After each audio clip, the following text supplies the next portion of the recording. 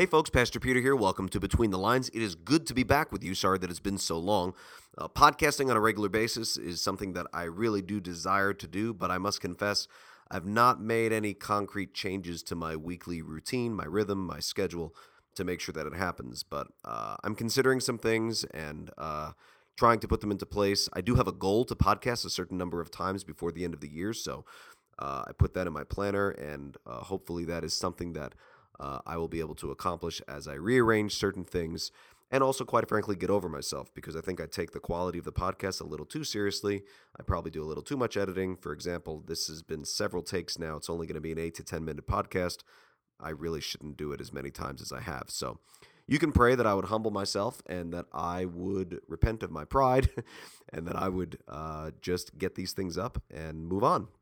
I think it'll be a good exercise for me on many, many levels, not the least of which is personally, as I do grow in humility in this way. So what I wanted to do was discuss, I actually want to do several podcasts regarding the most recent two sermons that I preached. I preached one on baptism, and then most recently, the one that I want to talk about today is the one that I preached on Sunday, Mother's Day, from Proverbs 31, specifically verses 10 and following, the proverbial, if you will, Proverbs 31 woman.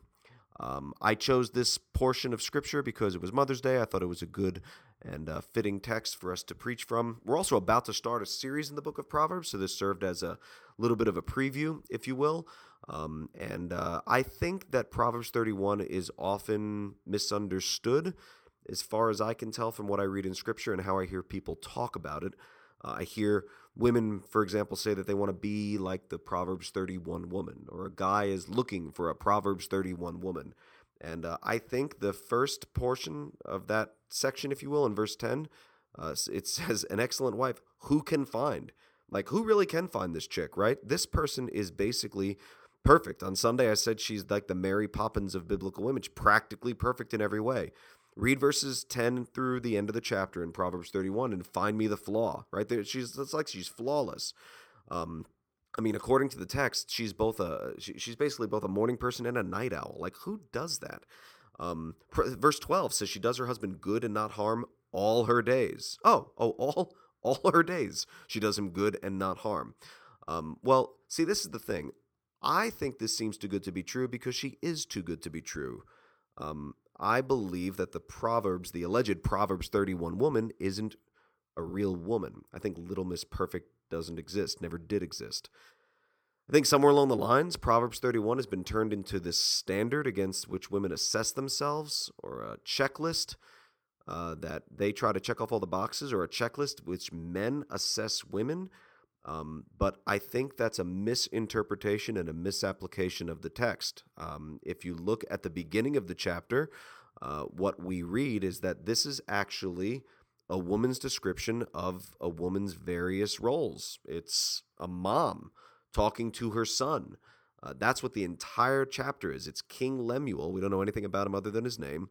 King Lemuel reciting, if you will, an oracle that his mother taught him. And to turn it into a text that is supposed to be describing or prescribing, if you will, not describing, but prescribing what every woman must be, I think is a misapplication of the text. Don't get me wrong, there's plenty of application in there for women, but I want to call to our attention that this text was actually written, if you will, to a man. It was written by a mom to her son. We also have to understand that Proverbs is a book of axioms, general axioms. This is accepted, tested, proven truth, but it's just general truth statements. To say if you eat too much honey, you will vomit. That's a proverb. I can't place the chapter and verse right now, but eat too much honey, you will vomit. Well, how much is too much? I don't know, bro. You'll know when you eat too much and you start feeling sick to your stomach. This is general truth that if you eat too much honey, you're going to vomit. Perhaps if we overindulge, it will lead to regret. There's lots of truth that can be found from Proverbs, from these nuggets of truth, but they're general axioms. Perhaps one of the most misunderstood Proverbs is Proverbs 22 and verse 6, train up a child in the way he should go. Even when he was old, he will not depart from it. That's not a formula for how to raise godly kids. But in generally speaking, I, as a parent, need to remember that I'm parenting with the long view in mind, that I'm training up a child in a way that I hope that he or she will go even when they are old. I'm training them up in a way that I hope they will not depart from. And generally speaking, this is the case. But it doesn't mean that godly parents always produce godly kids, or that if there's a lost child, they had terrible parents. Not at all. This is general truth. We need to remember Proverbs 31 is one such text, that Proverbs 31 contains general axioms, but that this is descriptive language and not prescriptive language. There's lots of error that comes from confusing descriptive language with prescriptive language. I think of the book of Acts, which is 28 chapters. It's a historical narrative. It's basically all descriptive language. If we start looking at the things that took place in the Acts of the Apostles, how the Lord chose to work in them and through them and give them the opportunities to minister to the people he did, and we start understanding it as prescriptive, well, folks, you come up with some pretty wacky teaching. For example, a grave misunderstanding and misapplication of Acts chapter 2 and the miracle of the tongues, where people would hear God's word in their own native tongue. We read that in Acts chapter 2, and God did a mighty work in people's lives. The Holy Spirit filled people, and that was the result. Now, to look at that descriptive passage and to make it a prescriptive passage, you will say, henceforth and forevermore, if the Holy Spirit is acting in somebody's life, this will be manifested by them speaking in tongues. There are certain groups of people who do that, and they are wrong. The people who think that the Holy Spirit only manifests himself through this one particular manifestation, this one particular gift, are wrong. They're confusing descriptive with prescriptive. And so we need to understand Proverbs 31 in its correct context and understand the type of biblical text that it is. This is a woman's description of a woman's various roles.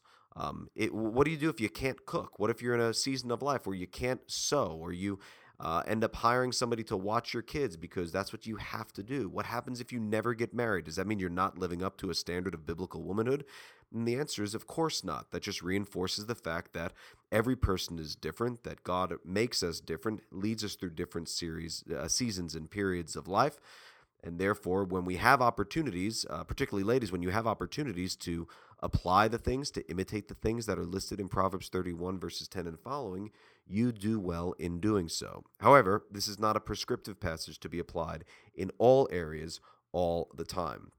I emphasize this point because of this. When I think of the ladies within my congregation, and I think of the many ladies, older, younger, single, married, and I think of the godly women that the Lord has blessed our church with, not the least of which is my wife, I am saddened to think of people, particularly ladies in this case, coming to the Lord, coming to Christ the Word, spending time with Him, hearing Him speak, and leaving feeling small or inadequate. It's a difference feeling convicted. Godly sorrow produces repentance leading to salvation without regret. We read that in 2 Corinthians. But I'm concerned that people would come to any portion of Scripture and see it as a formula, that if you do this, then you will be that, or then you are that. And I realize that goes better with the way that we like to think. I love a formula. I love knowing that if I do this, I'll get that. If I don't do this, I won't get that. But quite frankly, life isn't like that. And our walks with the Lord are specifically and especially not like that. Ladies, I don't want you looking at Proverbs 31 verses 10 and following and thinking that you are an illegitimate daughter of the king because you can't say these things about yourself in totality all the time. It's my hope and prayer that you would come to the book of Proverbs or come to any portion of Scripture and realize who you are in Christ, that your identity is solely based in Christ, in His finished work on the cross for sinners like you and like me, in His death, burial, and resurrection. That's what 1 Corinthians 15 says when Paul says that he preaches that Christ died according to the Scriptures, that He was buried, and that He rose on the third day according to the Scriptures. This is the gospel. This is what Paul calls in the Word of God first important. This is of primary importance. So I'm emphasizing this point because I don't want you coming to this portion of Scripture and leaving feeling inadequate. I think an improper understanding of this portion of Scripture could very well lead to an inappropriate assessment of oneself, one that is shame-based or guilt-ridden and flies in the face of the Word of God, which says, Romans 8 and verse 1, There is therefore now no condemnation for those who are in Christ Jesus. So this is just a portion of what I spoke about on Sunday. If you're interested in hearing the sermon, you can hear it at graceky.org/sermons. And I'm grateful for the time that I've been able to talk about this and look forward to continuing it in the next episode. God bless.